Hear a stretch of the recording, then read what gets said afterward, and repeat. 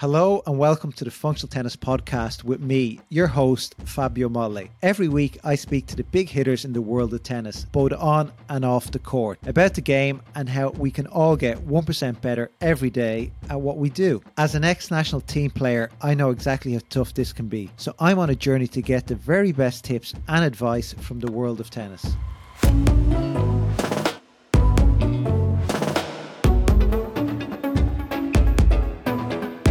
Last week on the Functional Tennis Podcast, I spoke to former world number 3 Ivan Lubicic. In our chat, Ivan opened up about the challenging circumstances he experienced growing up and how this led to a successful career. He also told me about the amazing academy he started in Loshen, Croatia, and what it's like to coach Roger Federer, as well as all other things like dealing with pressure and all the challenges he faced growing up. It was a really interesting chat. Feedback was absolutely amazing, and it's now official required listening if you're a Functional Tennis Podcast fan. So get listened to it. If you haven't, I really recommend you do.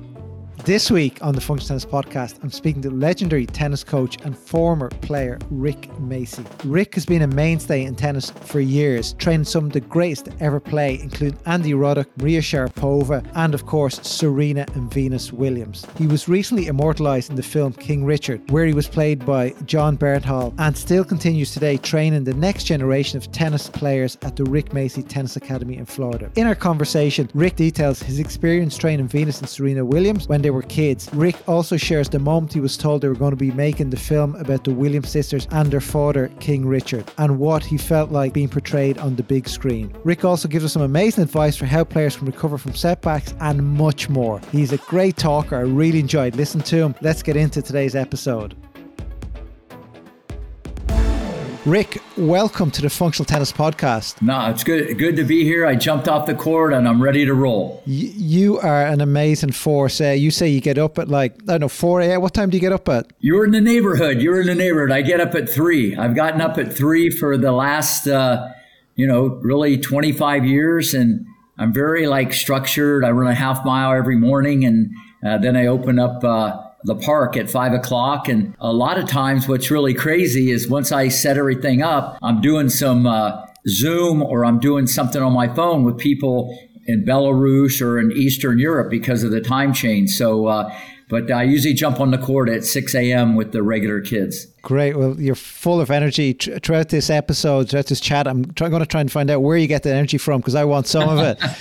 Looking back at, I'm sure you got this a long time ago, but where did you learn or get all this positive energy and enthusiasm and passion? Where's it come from? Who's to blame for this? Well, I don't know. I grew up in a small town in Ohio called Greenville. It's about 20 miles southwest of Dayton. My dad, he actually passed away when I was 10 years old. So it was me and my sister and my mom. I kind of got into tennis just by luck. I live a half mile from the park. I picked up a racket, went down there, hit against the wall. I liked the sound. It always came back to me, and fast forward that story. That was late 60s. And by 18, I was number 1 in Ohio Valley with no lessons. I played 9 hours a day. I'd hit after basketball practice. And I've just always been kind of a leader and kind of the guy to put everything together. And so I think it started then, but I've always had that energy, to be first and to put things together. And I've never lost that. And that kind of, I got into teaching. So that's one of the cornerstones or the staples of the way I teach. And I still have it today. And hopefully I can do it 20 more years. And you took up tennis was quite late, was it? How old were you when you first played? Yeah, no, I didn't pick up a racket till I was 12 years old, and I've had no instruction. How crazy is that? I was a golfer. I was very good at golf. I played every sport, football, baseball, basketball, high level, in the Hall of Fame for basketball. But tennis, I liked it. It was individual. It was all on me. I had great wheels. I was very clever. I could see the court from being a point guard in basketball, and I taught myself how to play. And we didn't have indoor courts, in Ohio. That's kind of, I had to drive 30, 40 miles to play indoor and pay for it. That wasn't going to happen. So I would actually shovel snow and get it hit against the back of the wall of the high school after basketball practice. or I'd hit in the gym with my T2000, if no one remembers those rackets, and just to get in repetitions. But doing it the hard way, made me appreciate things, and just made me mentally very strong. And so I think that those qualities are, like I said, the staple or cornerstone of how I teach and how I can look at things very objectively when I work with all kinds of kids, because obviously kids are very different these days. There's more entitlement and they're a little soft. And, if I just did it my way, I'd probably be here alone. So I'm very versatile as a coach and I can take the temperature. But I've always had that energy. And I think energy, and it's real and it's genuine. I think those Midwest values, treating others better than you want to treat yourself, caring about others more than maybe yourself. And then if you have the knowledge, which you can get along the way, and then how to say it, why to say it, when to say it, who to say it to. That's the art of coaching. It's not just the biomechanics or the science part, which I know, probably as well as anybody. But I'm not that type of guy where I'm going to talk over your head. I can bang, I can make it work right for you, that hour, that second, that minute. And so, but I've always wanted to get better. Yeah. That's another thing. I told Dave Meltzer, my partner on the podcast, if you're not getting better, you're getting worse. I prefer better. So every day I'm getting better, and I got better this morning on the court. Nice. And just going back to your younger days playing tennis, did you have dreams and ambitions to be a pro tennis player? What were your tennis dreams back then? Yeah, no, I wanted to be a pro tennis player. And look, I went from picking up a racket to number one in the Ohio Valley, one of the best players in Ohio. And I got to a level where I was beating guys that played, one at Stanford, or they were 400 in the world. So I got to a very high level. But I knew at the end of the day, unless you're going to be great, there's no money in it. And at a early age, I just like helping others. I was very good at analyzing things. You'll love this. I used to go to the movies with my friends when I was a kid, and after 5 minutes, none of them would sit with me because I'm there trying to figure out how it's going to end. So I'm sitting there eating popcorn alone and they're somewhere else. But I've always been that way, figuring it out. Football, baseball, basketball. I've always analyzed things. So that is another little nugget in the teaching smorgasbord that I bring to the table. But yeah, it all started at a young age, and I always had goals to play pro. But once I knew I couldn't, I played a few qualifiers, pro qualifiers. I knew I wasn't ever going to be that good. So I got into teaching, and I haven't looked back since. I got in at age 22, and here I am at 68, and I teach more hours than anybody in the United States privately, 7 days a week, and I just go. Whether it's a 5-year-old, someone on the pro tour, because I work with a lot of girls on the tour and their coaches, or an adult. I get just as much satisfaction out of teaching a 70-year-old that wants to learn the ATP forehand and have reconstructive surgery from Rick Macci. It's amazing. And that's why people will jump on a plane, come here, and it's expensive. It's $800 an hour for a private, but I just feel that way with everybody, and more importantly, the customer or the client feels that, and then obviously they tell others, and the rest is history. That's why I'm still going strong. Well, okay, I'm going to cut back to your junior days again. Then we're going to get more deep into coaching. But I have one more question a couple more regarding your junior days. You became the best in your state. You started tennis late, and you're all about the functional tennis philosophy of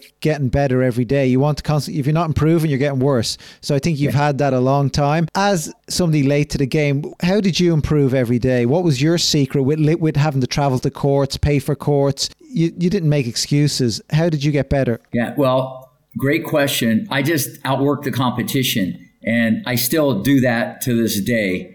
I getting up at 3, I got some extra time on my hands. So I just outworked the competition. Like I said, I would play all day with anybody, anytime, anywhere. And I used to, because I didn't have a lot of people at my level in my hometown. So you got to remember, I had nothing to gain and everything to lose once I started getting better, but it made me mentally stronger. When you don't have anything, when you're supposed to beat someone 2-2, you should beat them 2-2, not 4-4, And so I would just grind my friends and down to a pulp, but I would literally get it, take my mom's car, drive to Dayton every day during the summer, or Springfield, Ohio, 40, 50, 60 miles away, just to play a match against the number one player at Illinois, or, an All-American or whatever. I love to compete. I just love to compete, but I got better through repetition and, watching and imitating. But I really got better by I just work. And what was the inspiration that would, keep the fire going? I know you're so positive, which is amazing to see, but was there an inspiration there, something you look up to? Well, growing up, I always liked how Connors played, you know what I mean? He's a feisty guy. And then one day I'm doing a speaking engagement with the guy, so at the end of the day, that would be one person that I really liked growing up because I like his style, and I kind of modeled, we kind of had the same haircut. We had the same racket. So that's kind of who I did model my game after a little bit, aggressive. And I liked his feisty attitude. And I was just a very good competitor. And I think that was really my calling card. I wasn't going to go away, and I just always was there like a mosquito bothering you. And if someone was going to beat me, they had to beat me. So I think I got the most out of my ability as a player, and I'm still getting better as a coach. And when did the whole coaching journey start? I know you said you like to analyze things, but when did you decide, okay, I want to be a tennis coach? How did that happen? It was very interesting because when I started getting good as a player in Greenville, Ohio, and by the way, they had steel nets, chipped up courts, no windscreens, okay, and through my just blowing this whole thing up and started getting publicity and, not losing any matches, that many in high school or whatever. We end up getting 9 courts. The courts get resurfaced. We get cotton nets, okay, and I just turned the whole thing into an experience when everybody'd hang out the tennis court, all the kids, hundreds of kids. People started then asking me when I was 16, help me with my game. So I started giving lessons, I would help people out for $2 or whatever when I was 16 and 17. But it really started in Troy, Ohio, which was 20 miles away. I took a job there as assistant of the head pro. His name was Tom Friedel. He was very good friends with Don Budge, Jack Kramer, Ellsworth Vines, names of the past people might not remember. And after the first week, he said something to me that I'll never, ever forget. He goes, "You're going to be a great coach someday." So I went in as assistant, and within no time, I started teaching all the ladies and all the kids. And, I just had a gift. I didn't know, obviously, what I know now, but I had a gift, how to motivate and educate and stimulate. And from that experience, I knew if I ever really wanted to get into this, which I did, I had to get to Florida or California, but I needed experience. So I took a job for a year in Vineland, New Jersey, okay, which is about 30 miles north, I think, Atlantic City.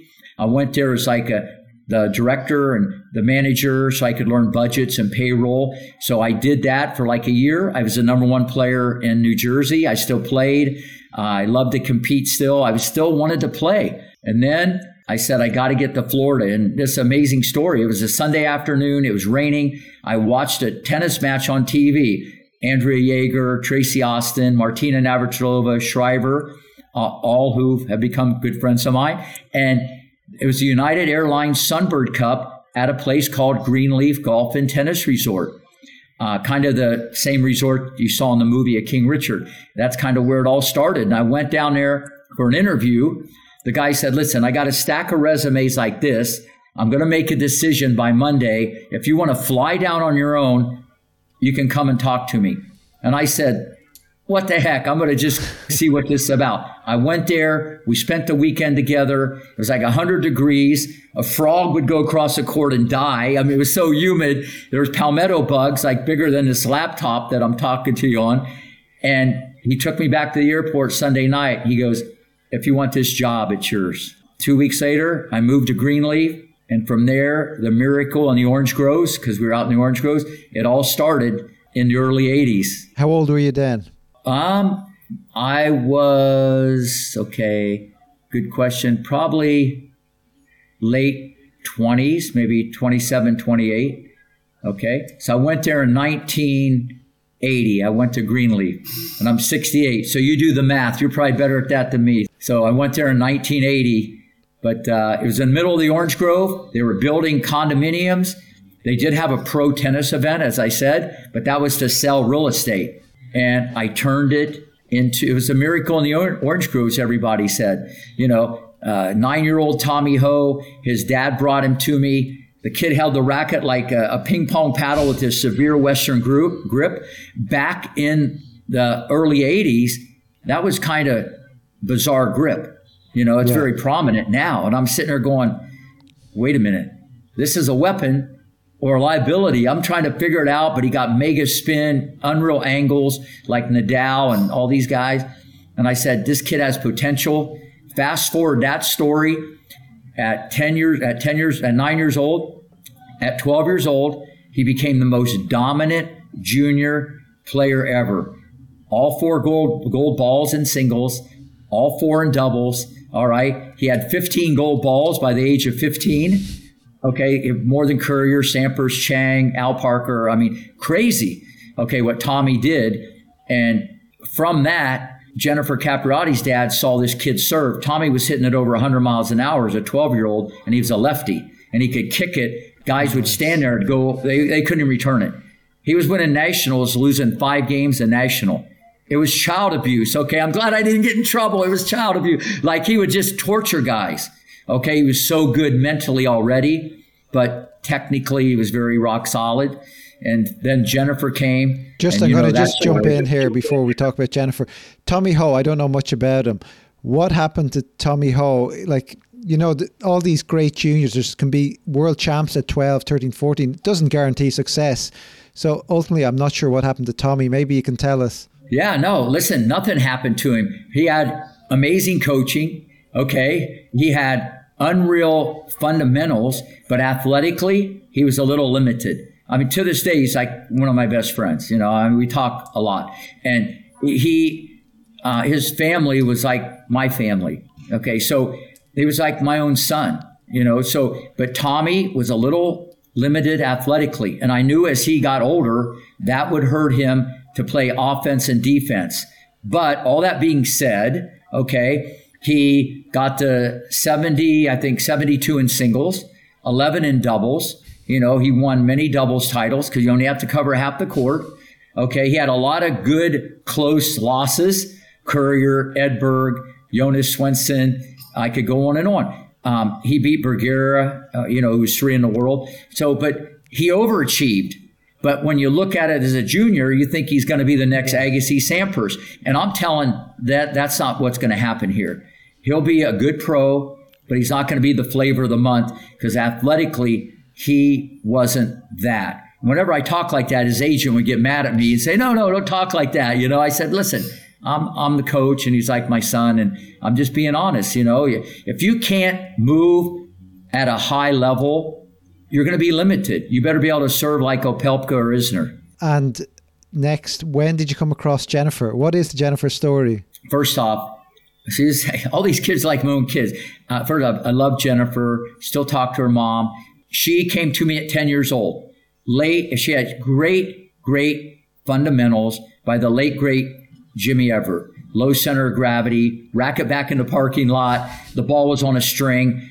She was like a little machine. Okay, but she played like Chris Everett. Nothing bad about Chris. I mean, if you're mentally like Chris, that's a good thing. But stood way far back, side spin on the forehand, 2-handed backhand was money. The serve, let's just get it in. And I'm seeing this Celis girl over at IMG Academy, and I know what's coming. In the 90s, the game started to change. The rackets, the technology, more, and I'm ahead of the curve. And I'm there with Stefano, her dad, saying, listen, I want her to be the next Jennifer Capriati. I don't want her to be the next Chris Everett. Yeah. So I got her on the baseline. I changed her forehand so she could grab it instead of come across it. And I turned her serve. She got to hit it like 113 because her serve was like brutal. I had to loosen her up. She was the Tin Man. I turned her into the Scarecrow. So I got a lot of mileage out of that. But mentally, she had it, and I'm on the record at 12 saying she'll be number 1 in the world. So as a 12-year-old, listen to this. She won the 18 and under in 1988. As a 12-year-old, she won the hard court and the clay court in 1988. In the same year, Tommy, as a 15-year-old, won Kalamazoo. I had the daily double. I had the two most amazing juniors at the same time, and those records still stand today. So then at 14, Jennifer was top 10 in the world. Her dad took over the coaching. Obviously, there was a speed bump, but I'm going to defend her because everybody jumped off that bandwagon, and they can tell whatever story. Only 3 people, well, besides your brother too, Stefano Capriati, Denise Capriati, and Rick Macci. You don't lose the talent. You don't lose the ability. You lose the confidence. You can lose the fitness. But you talk about the comeback. Forget Rocky Balboa. Forget you want to talk about a movie. She disappears, gets to like 160, and kind of doesn't do anything for a couple years. In and out, in and out, in and out. Listen to this. All the way back. Not to 30, not to 20, number 1 in the world, 3 Grand Slams, Olympic gold in the summer, huge contract from FILA when everybody wrote her off. So this is very important as a coach and a parent. It's not where you start, it's where you finish. You don't lose the ability, the talent, but a lot of stuff can get in your head. And, I love Jennifer, and even with the movie King Richard, I wish they'd have put in the credits her comeback, because how she was portrayed was one way, but they should have told the other story, the backstory, because to be knocked down, to go out when you disappear and you come back and you become number 1 and you're just plowing through Davenport and Hingis and Sellis. It's like, see you later, alligator. That's how great Jennifer Capriati was. That was impressive. And tell me, speaking about King Richard, tell me about the day you got the call. Well, it was interesting because John Bernthal, who I never, nothing against John, I never heard of the guy, but everybody that works for me knew of the Punisher, and this guy's gonna play me in the movie, But I didn't think anything about it. I don't know. Maybe I'm just so much in my own bubble. I didn't realize the magnitude of what was going to happen here. And I think the biggest thing that I thought about the movie, even though it was a bio, which they kind of had to tell the way it is, even though if they could kind of puff it up, are they going to tell the truth? Are they going to tell it like it really happened? Because I didn't know, what was going to happen. And when Bernthal called me, we talked a bunch of times. He watched a video of me. He read my book. He talked, obviously, Venus and Serena, and we talked a lot. So, but I didn't know how the movie was going to go. Even when I talked to the producers, because see, I wasn't consulted on the movie. I wasn't involved. I should have been. It would have been even better. I got more stories than anybody, and no one can tell a story, especially about Venus and Serena, to make you laugh and cry. But we'll get into that later. So when the movie came out, I didn't know what to expect. But when it came out, I didn't know what to expect, if they were going to tell. And what I liked more than anything, it showed a couple things. How much I cared, and what the heck was I thinking? Why would I take a chance and put millions of dollars, not hundreds, millions of dollars, sweat equity, hard dollars on 2 girls, 9 and 10, who had potential, but on the outside, no one could really see it. It's what I saw on the inside, that there was a burning desire. There was a rage. I never saw anything like this, okay? And I'm thinking in my mind, 6 feet, 150, 5'10", 145. I'm projecting as a coach when I went out to Compton. So you got to understand, I took a chance. Now, I could have been wrong, could have had an injury. It could have catastrophically blown up. So, but I'm glad they told that I took this chance. And then you could see the bond I had with, the girls, and obviously with Richard. Even though he was stubborn and out of control and all that, it wasn't like that. He was my best friend. I knew that I was there for one reason. I was on a mission for VW and Serena. It wasn't about Richard. And that's the art of coaching also. I not only coach the kids, I coach the parents. That's the art of when to keep your mouth shut, how to navigate this thing. Because listen, like all tennis dads, they interfere. And you got to know how to navigate that whole thing. And going back, I've heard you say when you went there, you saw them play for the first time. You're like, oh, they're going to be top 100. There's nothing special really there. But Describe that moment when you saw them play points, play games, what you felt and saw. Tell me those emotions. Yeah, no, first off, it's a great question. And that question has been asked more than any, really over my whole career. Because people see that video that I have of Venus and Serena at 9 and 10. I literally have had over 10,000 parents say, my kid's better than those two. Because they're looking at the outside. It's a good lesson for any parent, coach, or Rick Macci. You don't judge a book by the cover. The cover could be amazing, the book bad. The cover amazing, the book bad.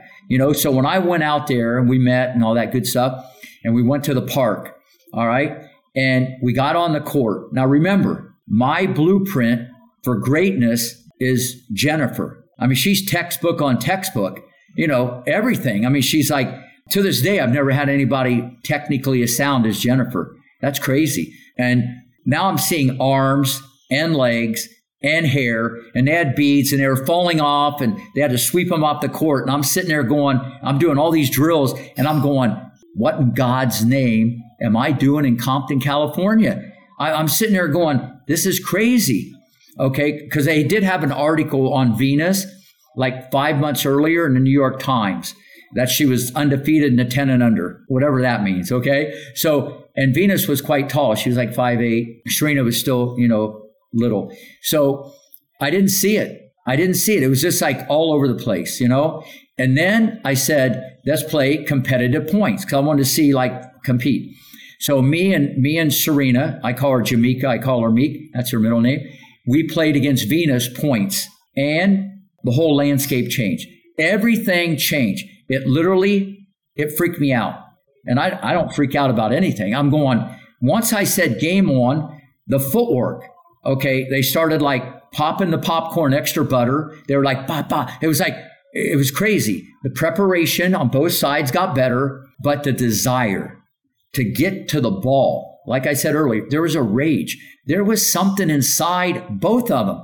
The balls were so far away, some kids won't even think of running. Some kids won't even run. Some kids, they might run but stop. There's no way they could have got it, and they might not get it today. And they'd run for the ball. And I'm going, that's very unique. And both the girls, especially Venus, her nose was that far from the ground when she bent to get a ball. And she was 5'8". Same with Serena. Now, people might look at that as you're off balance, uncoordinated. There was such a desire to get to the ball. I never saw people compete like that. So listen, it wasn't filet mignon. They weren't a hamburger. It was kind of like a cheeseburger now. It wasn't like a filet, but that's when I start projecting size, speed, strength, but they were bulletproof. This was baked in, extra crispy from birth, game on, handle pressure. I saw it in Sharapova. I saw it in Kennan as a unique quality. If you already you can get it later on, but I saw that they were going to be able to handle pressure, just like Roddick, because they were all about the competition. The minute it was a very different thing, almost like doing the drills, they were bored and they were gamers. So right then and there, and this is in the movie, I go, Richard, come here. Let me tell you something. Because it was more about Venus, because she was older. I said, you got the next female Michael Jordan on your hands. And he puts his arm around me and he goes, no, brother, man, I got the next two. I love and it. So listen to this. So let me finish. So then Venus goes, Daddy, can I go to the bathroom? And hugging, kissing, just like you see in the movie, close-knit family, amazing. Venus goes out the gate. Listen to this. She walks on her hands for 5 feet, does backward cartwheels for 5 feet. Now remember, this was 1991. If you were big and strong, you weren't nimble in pro tennis. So I'm not only thinking, can they be number one in the world, both these girls? They can transcend the sport. I thought it right then and there, but at first, I didn't see it on the outside. It's what I saw on the inside where I eventually made the decision. And the rest is history, as they say. The rest is history. Yeah, and you say you invested millions into them. Yeah. Was that just through coaching, housing? How many years were they with you? 91 to 95. I took Venus to make her debut. I was involved in the $12 million contract. Yeah, no, when you get into housing, and I got them a $92,000 motorhome. That was funny because in the movie it said mobile home. That's what Richard had down. He didn't even know it was a motor home. A mobile home is one of those homes you live in that's like a little shack. It was a motor home. They bought a $92,000 motor home, had a bed in it, TV. It's like, I'm going, wait a minute, my car's only like 30,000. So motor home, housing, food, you got taekwondo, boxing, everything. I mean, I went all in to provide one-stop shopping, a motivational paradise for these two kids in an environment. Two hitters that they couldn't even win a game off of for 3 years. These guys were 400 in the world, never missed a ball, just would smoke them every day, 5 hours a day. But the wild card, they were with me 4 to 5 hours a day. So what that meant is I'm not 4 or 5 hours in the academy or 4 or 5 hours doing another private. So I was all in, and Venus and I, you want to hear something really interesting, we used to practice 2 hours a day on grass. Oh. And there's a story right here in my office, from Angela Buxton, and she interviewed me, and I was 92, and I said, let me tell you right now, you can't see it. I use this as a teaching tool, shorten her backswing, take the ball early. A bad volley is good. A good volley is great. A great volley is spectacular on grass. This little girl someday will win 5 Wimbledons. It's right here in my office above where I'm speaking. Fast forward at 32 years later, 5 Wimbledons. How prophetic is that? And she was 11, and you couldn't see it. No one could see it, but I did it as a teaching tool. So the moral of the story is this: need a lot of technical help.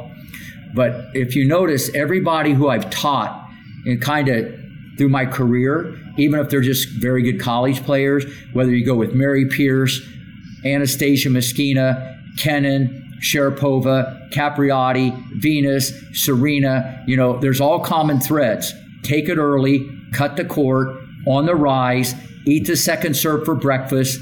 People are off balance. I'd like you to swarm the net. They don't play like, prevent defense. So I have a different way that I try to teach girls, maybe not different, and I think the Williamses, where they stand on the return and how they play, that actually transformed tennis a little bit. Because if you don't punch them, they're going to punch you. It's amazing to listen to Rick because despite all the things he's accomplished in tennis, he's still so enthusiastic and so passionate about the game. Confidence is contagious. Enthusiasm is contagious. Rick is an outstanding coach, not because of his technical insight, but I believe because he imparts the energy and zeal for the sport to the younger players. To master the craft and devote your life to tennis, you have to love it. To get that from your coach every day must make those early mornings, challenging training sessions and career setbacks far easier to manage. Join over 10,000 people who have downloaded our free match and practice PDFs over at functionaltennis.com/downloads. Our match and practice PDFs help you plan and evaluate your matches and practices. We have some other free downloads there for you too. So make sure you go over to functionaltennis.com/downloads. This is just a quick reminder you're listening to Functional Tennis, the podcast that helps you get 1% better every day. With me, Fabio Molli. Coming up on the podcast, I ask Rick for his thoughts on Ivan Ljubicic's assessment that not enough younger players watch sport and know about the greats from the past and whether that's a problem. Rick also gives me some amazing advice for how players can recover from setbacks. But first, I want to ask Rick about the time he described Sofia Kenin as the scariest little creature. Take a listen. You described Sofia Kenin as the scariest little creature. Tell me about that. Yeah, no, listen, I love Sophia. She was different than everybody I've had because she came to me at 5. Remember, most of these others came to me at 9, 10, 11, 12, 13, Mary Pierce at 16 and Moschina at 17. So a little different timeline at 5. And I got this amazing video of me coaching her at 5, 6, 7 years old. I took her to a USPTA convention. She was taking every ball right off the bounce, and people thought she was the Wizard of Oz. Like, what is this all about? But she was amazing. I never had someone that young who had that timing. But I expedited that learning curve when I had her take everything right off the bounce.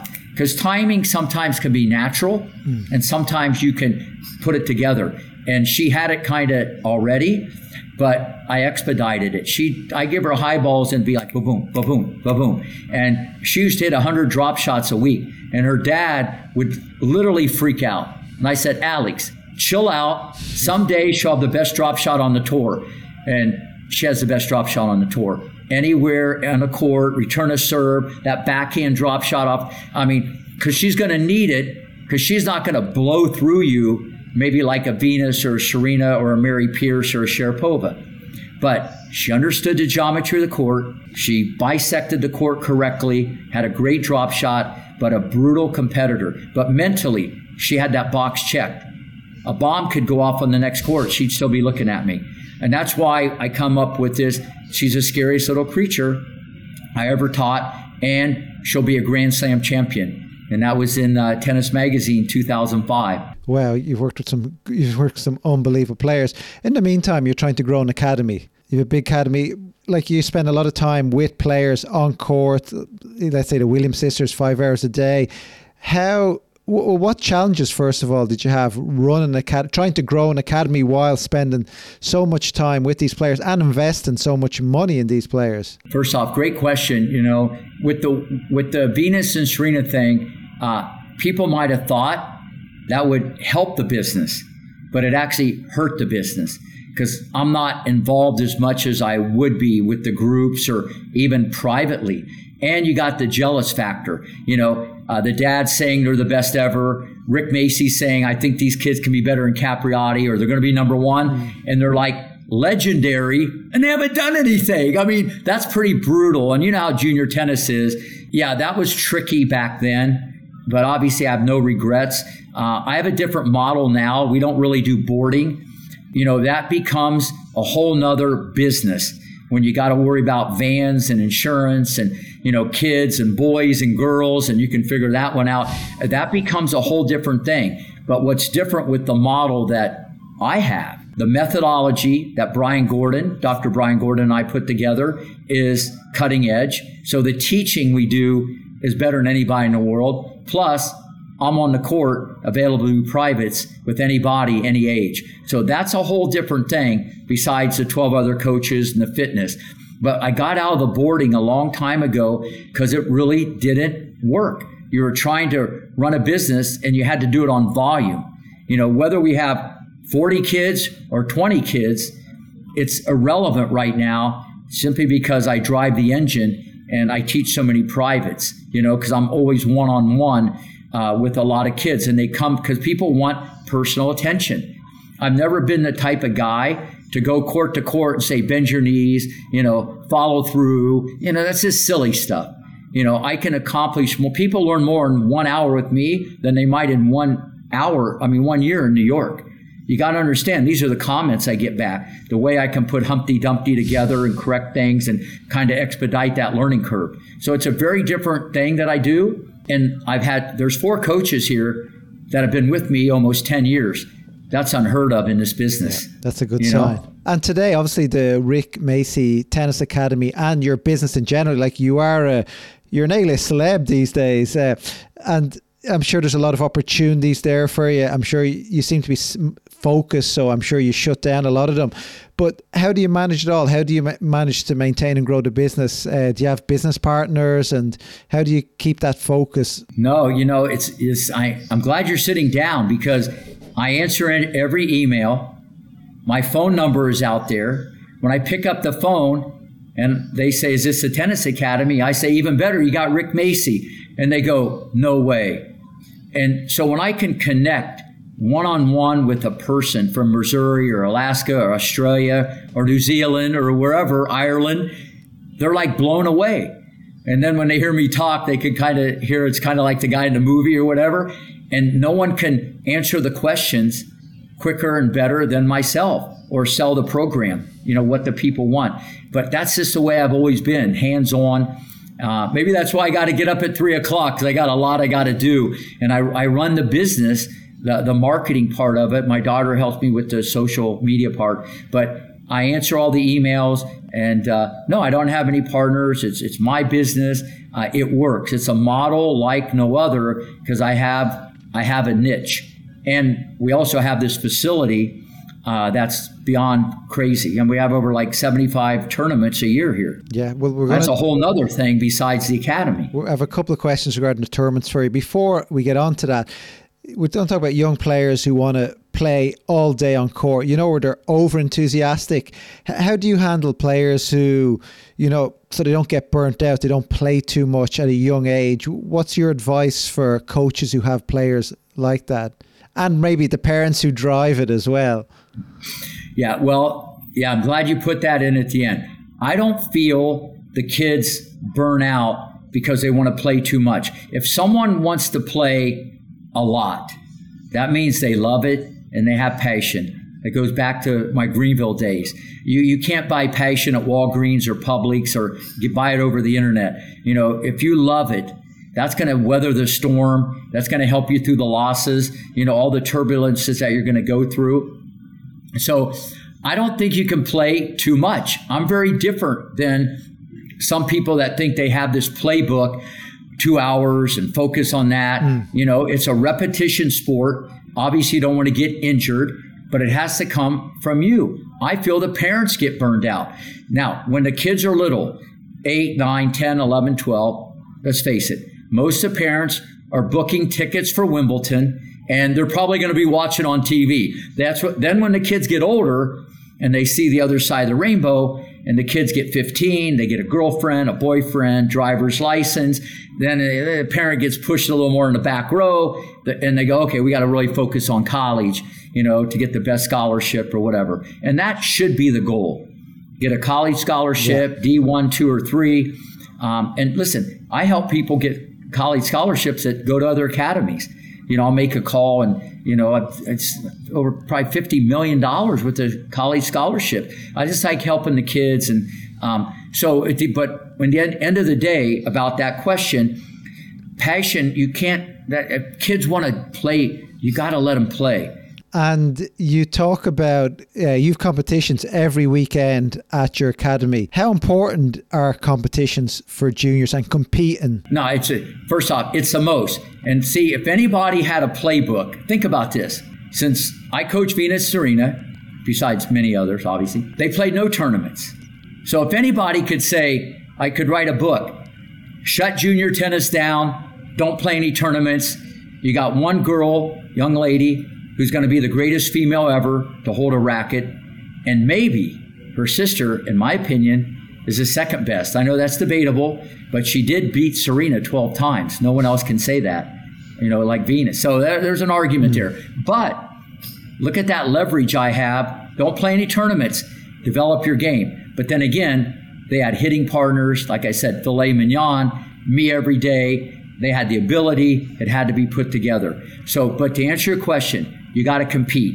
You got to learn how to win. You got to learn how to lose. You learn the geometry of the court. You see different styles, different personalities. It just prepares you. That's the normal conduit, okay, to college and then professional tennis. But that being said, you can play too many tournaments because people play tournaments. I got to get a better UTR. I get it. I got to get up my national ranking. I got to play ITF. They span the globe. And listen, work on your game. You got to break it down microscopically and practice minute details, talk about it, learn every detail, and then you go into combat and hopefully you have the weapons. People don't do that.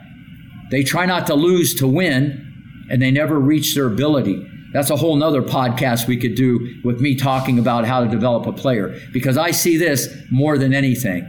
Because you want more kids to come to your academy if people are winning, and it's hard to do that, and I've done that a lot, positive errors, don't be afraid to miss. I teach courage. I give people confidence before they get confidence, and then they get more confidence. I do it very differently than probably anybody in the world. Listen, I'm all for consistency and resetting the point in zone 3, but I teach people how to pull the trigger. And now if they're out of control, a maniac, I got to teach him different. I got to put the governor on and the emergency brake. So it's not one size fits all, but most of the time, people try not to lose because you still got a shot. But the difference between great and good great delivers better under pressure because they're not afraid. Yeah, funny. We had Ivan Lubicic on the podcast last week, and he talked about that. Because he'd played so many great players, I said, look, what's the difference between this group and the ones who didn't get that far? And he goes, look, they just know how to play the points at the right time. They know when to pull the trigger. They may not pull the trigger the whole match, and then 5-all in the second, they manage to get a break point. They make that first return they've made all day, and the thing changes. So it's really backing up what you're saying. But Ivan said something else that I want to ask you about based on your experience. He said kids these days, one, a lot of them don't know some of the greats. He was mentioning a kid didn't know who was a serve and volley kid, didn't know who Pat Rafter was. And two, he says that kids these days don't watch enough live matches. They don't watch matches in full. They may watch a minute highlight or two, but they don't understand the game enough and how much can be learned from that. Do you agree with that, Rick? Absolutely. When I bring up people from the past, especially when I talk about the volley, it's funny you brought up Rafter, okay? Tommy Ho actually beat him, and then 4 years later he wins the Open. So, it's not where you start, it's where you finish. But like Rafter, Edberg, okay, even McEnroe, the compactness and stability of the volley, these guys were rock solid, but people need to watch and learn, okay, because sometimes it's more powerful than someone explaining it or you understanding it, or maybe if you're an analytical type person, because I deal with a lot of smart kids, obviously, I don't want them to think, I want them to react, and I tell them to watch video all the time. I just did something on YouTube. A great tip is to go watch subliminally, see it over and over again. Because most people play better, like club players, after they watch someone play, because you don't want to think, you want to react. But I definitely agree with that. And people nowadays, kids, they want instant gratification. They want shortcuts. It's our society. They don't understand it takes a long time to build a house. But this is where someone like myself, who has all this experience with just a medley of personalities and players, I can explain it probably as well as anybody in the world and how to go about doing this. But it's a tough sell. Listen, parents eventually, once they get comfortable, they're telling me how to hit a forehand. So you got to understand what I deal with. But I know when to just, move on to the next subject. And that's for any coaches watching this, you got to know when to really actually keep your mouth shut and not say anything and not get your ego involved. And remember, you're there for the kid. So the parent's not going to change. They're kind of set in their own ways. And when they leave the court that night, you're not going to be at the dinner table. So you got to remember, because if they don't like it, they're going somewhere else. And are you for or against on-court coaching? I don't really care one way or another. I like saying new school, old school. I like it when the players have to figure it out, but I'm not against it, whatsoever. But just figuring it out is good. And I know people say, well, it's in other sports. I get that all the time, but I think tennis is a little different. I think that's what makes it unique to try to figure it out. But either way, I'm for it either way. It doesn't really matter to me.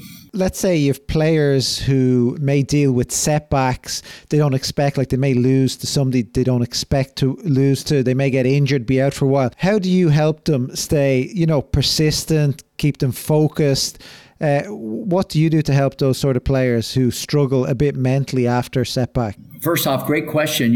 It's not where you start, it's where you finish. This is junior development. It's not junior final destination.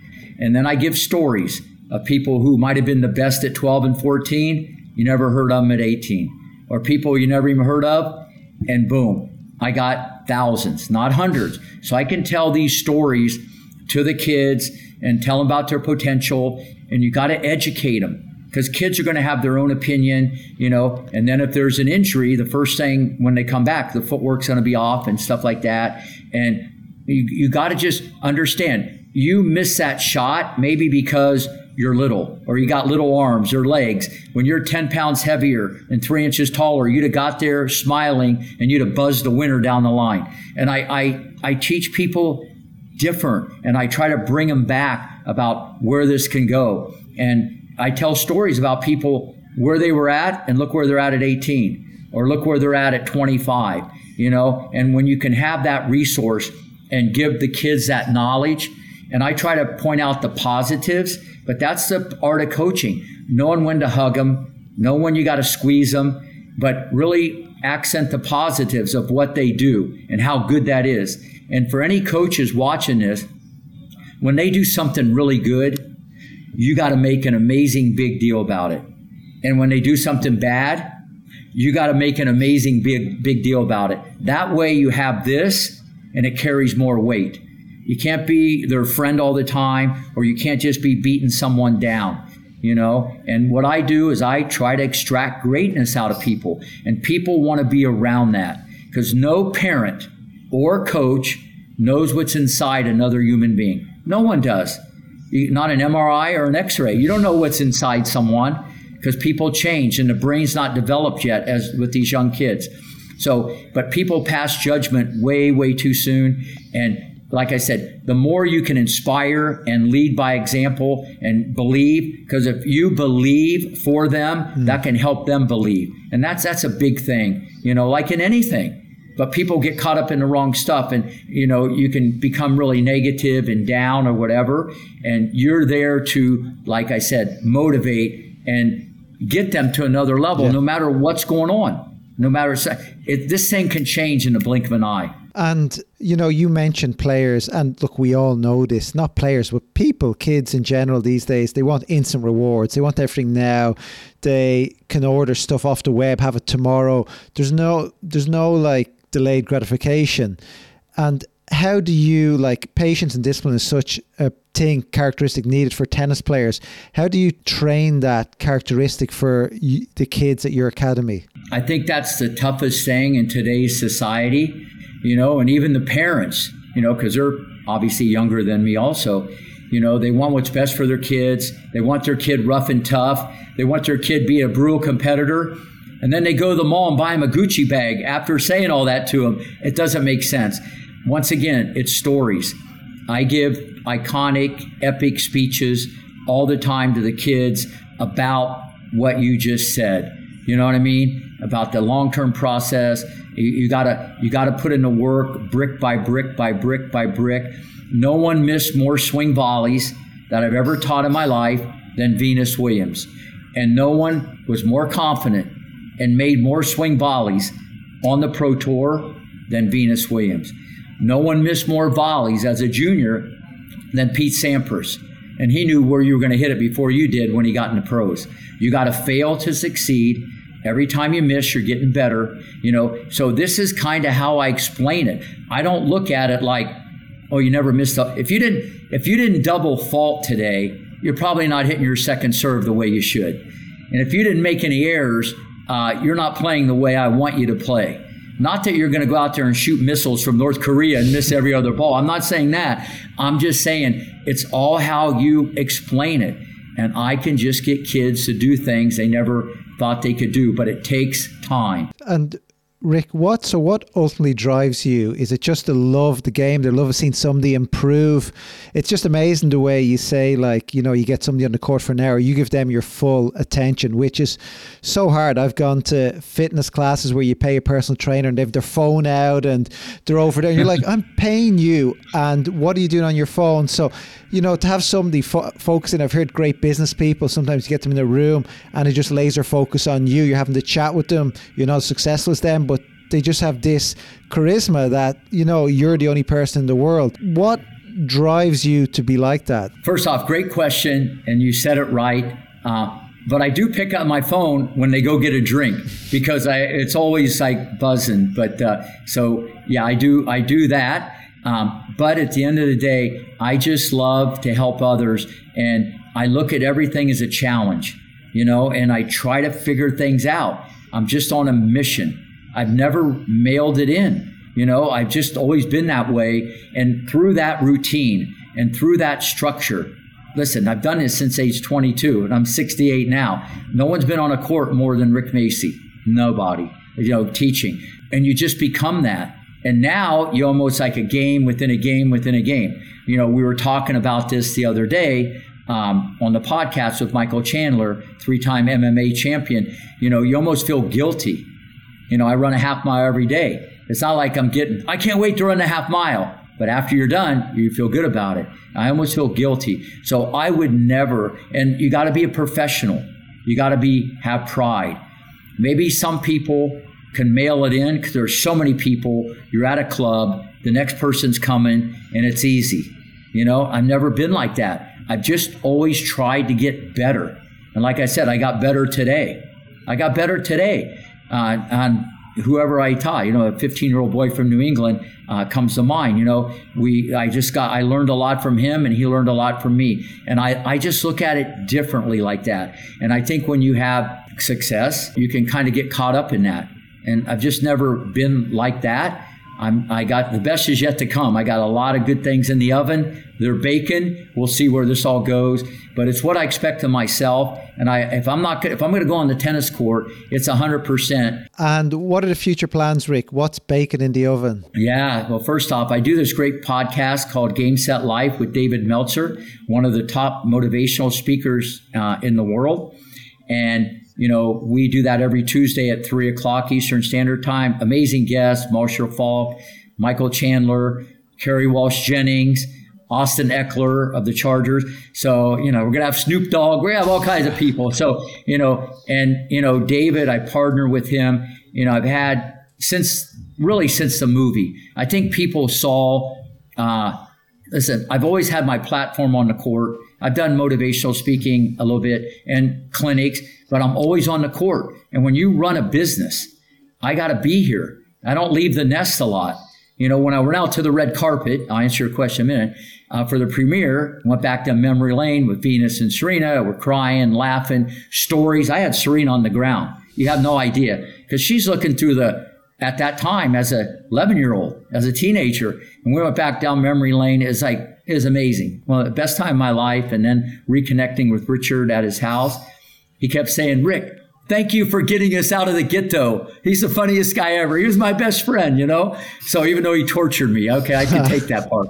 So, but no, when it's all said and done, if you love what you do, it changes everything. Would say the question again, because there was more to what you said. I said, what's baking in the oven? Yeah, from the movie, people right away, like the girl that played Little Venus, Sanaya Sidney, her and her agent called me and said, we got to meet this Rick Macci guy.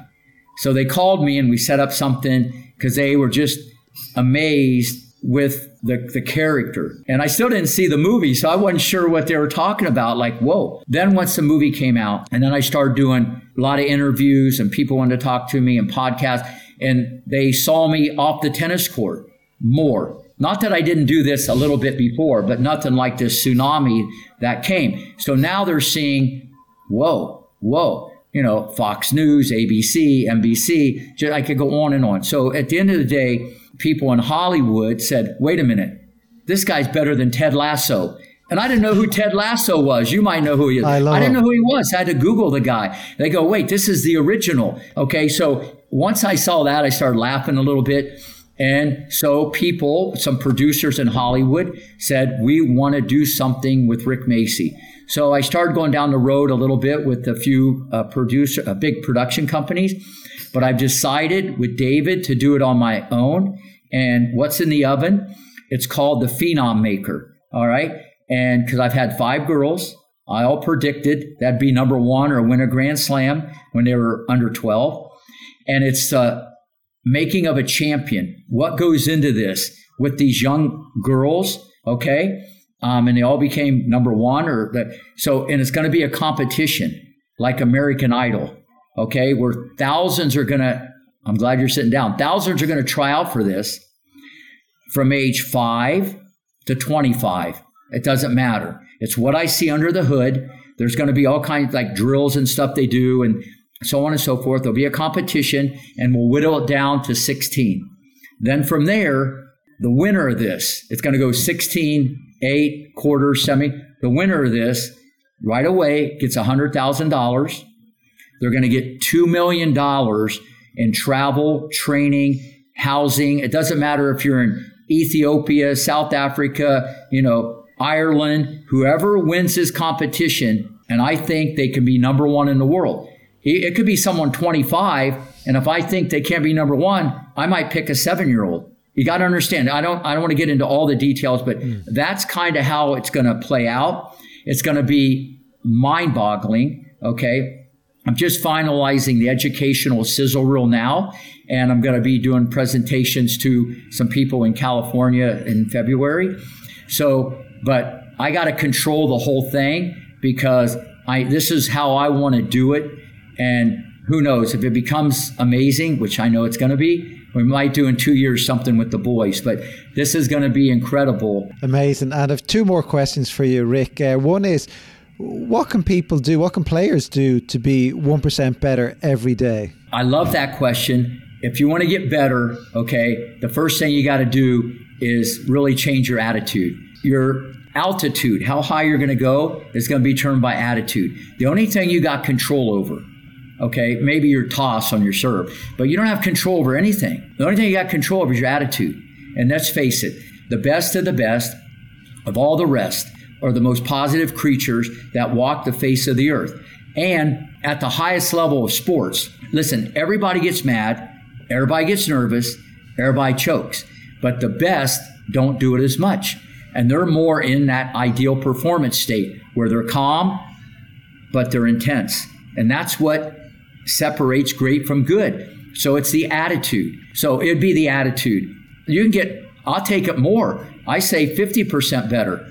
I guarantee people cannot go a week without making excuses in the game of life or tennis.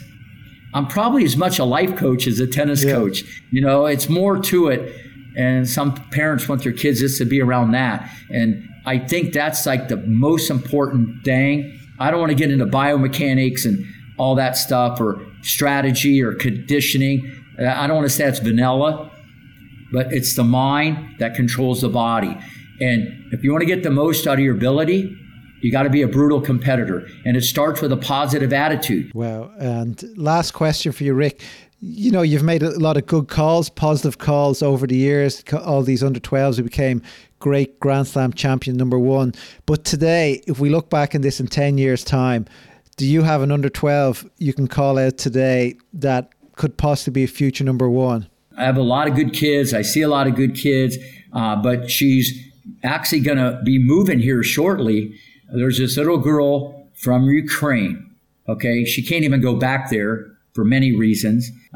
Death all around, just a brutal situation that you cannot imagine. But this girl is bulletproof. Mentally, she has it. She's fearless. She appreciates the sun shining in Florida, okay? And I can put Humpty Dumpty together. And she's already signed with this management company I'm with, Edge. And even though she's 11 years old, I know that's quite young because we've got to give her an opportunity to go for this. But I'm going to be training her every day, and I have no doubt whatsoever. Her first name is Sophia. I'll save her last name. She's amazing. She's little. She's small. People can't see it, but that's okay. I tell people all the time, what you may see is different than Rick may see. So I tell people that all the time, okay? She has what it takes, barring injury. Little Sophia from Ukraine, I know can be, I think she can be one of the best players in the world, if not number 1 someday. Well, I'll have that on record now. So be interesting to check out in a few years' time. But finally, Rick, I look forward to, I know we chatted about this before, I'm going to head over to your part of the world later this year. I look forward to that serve lesson, sorting out my serve with you. And thank you very much that was a really interesting chat. No problem. Listen, when you come for the serve, 1 or 2 things going to happen.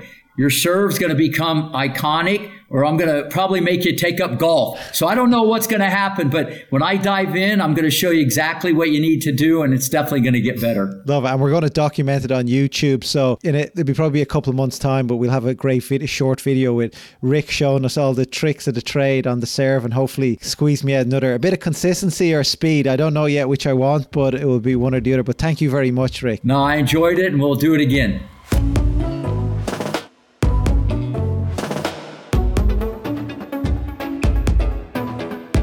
that's the end of the show for today. Thank you so much for Rick for coming on the show. Your passion and insight is really inspiring, and I'm delighted you're still on the court teaching the next generation of greats today. And thank you all at home for listening to the show. Next week on the podcast, I speak to former Irish tennis player Peter Bothwell about his time in the game and how to get 1% better every day. Peter was the first Northern Irish tennis player to get an ATP Tour ranking, to play for Davis Cup and to win many tournaments. He had an incredible career. He's since retired and he's now taken up a job helping younger players in Northern Ireland, as well as now working for Alison Risk, a top 50 WTA player, and he's starting his journey with her. We catch up with him, learn all about it. Can't wait for you to listen next week.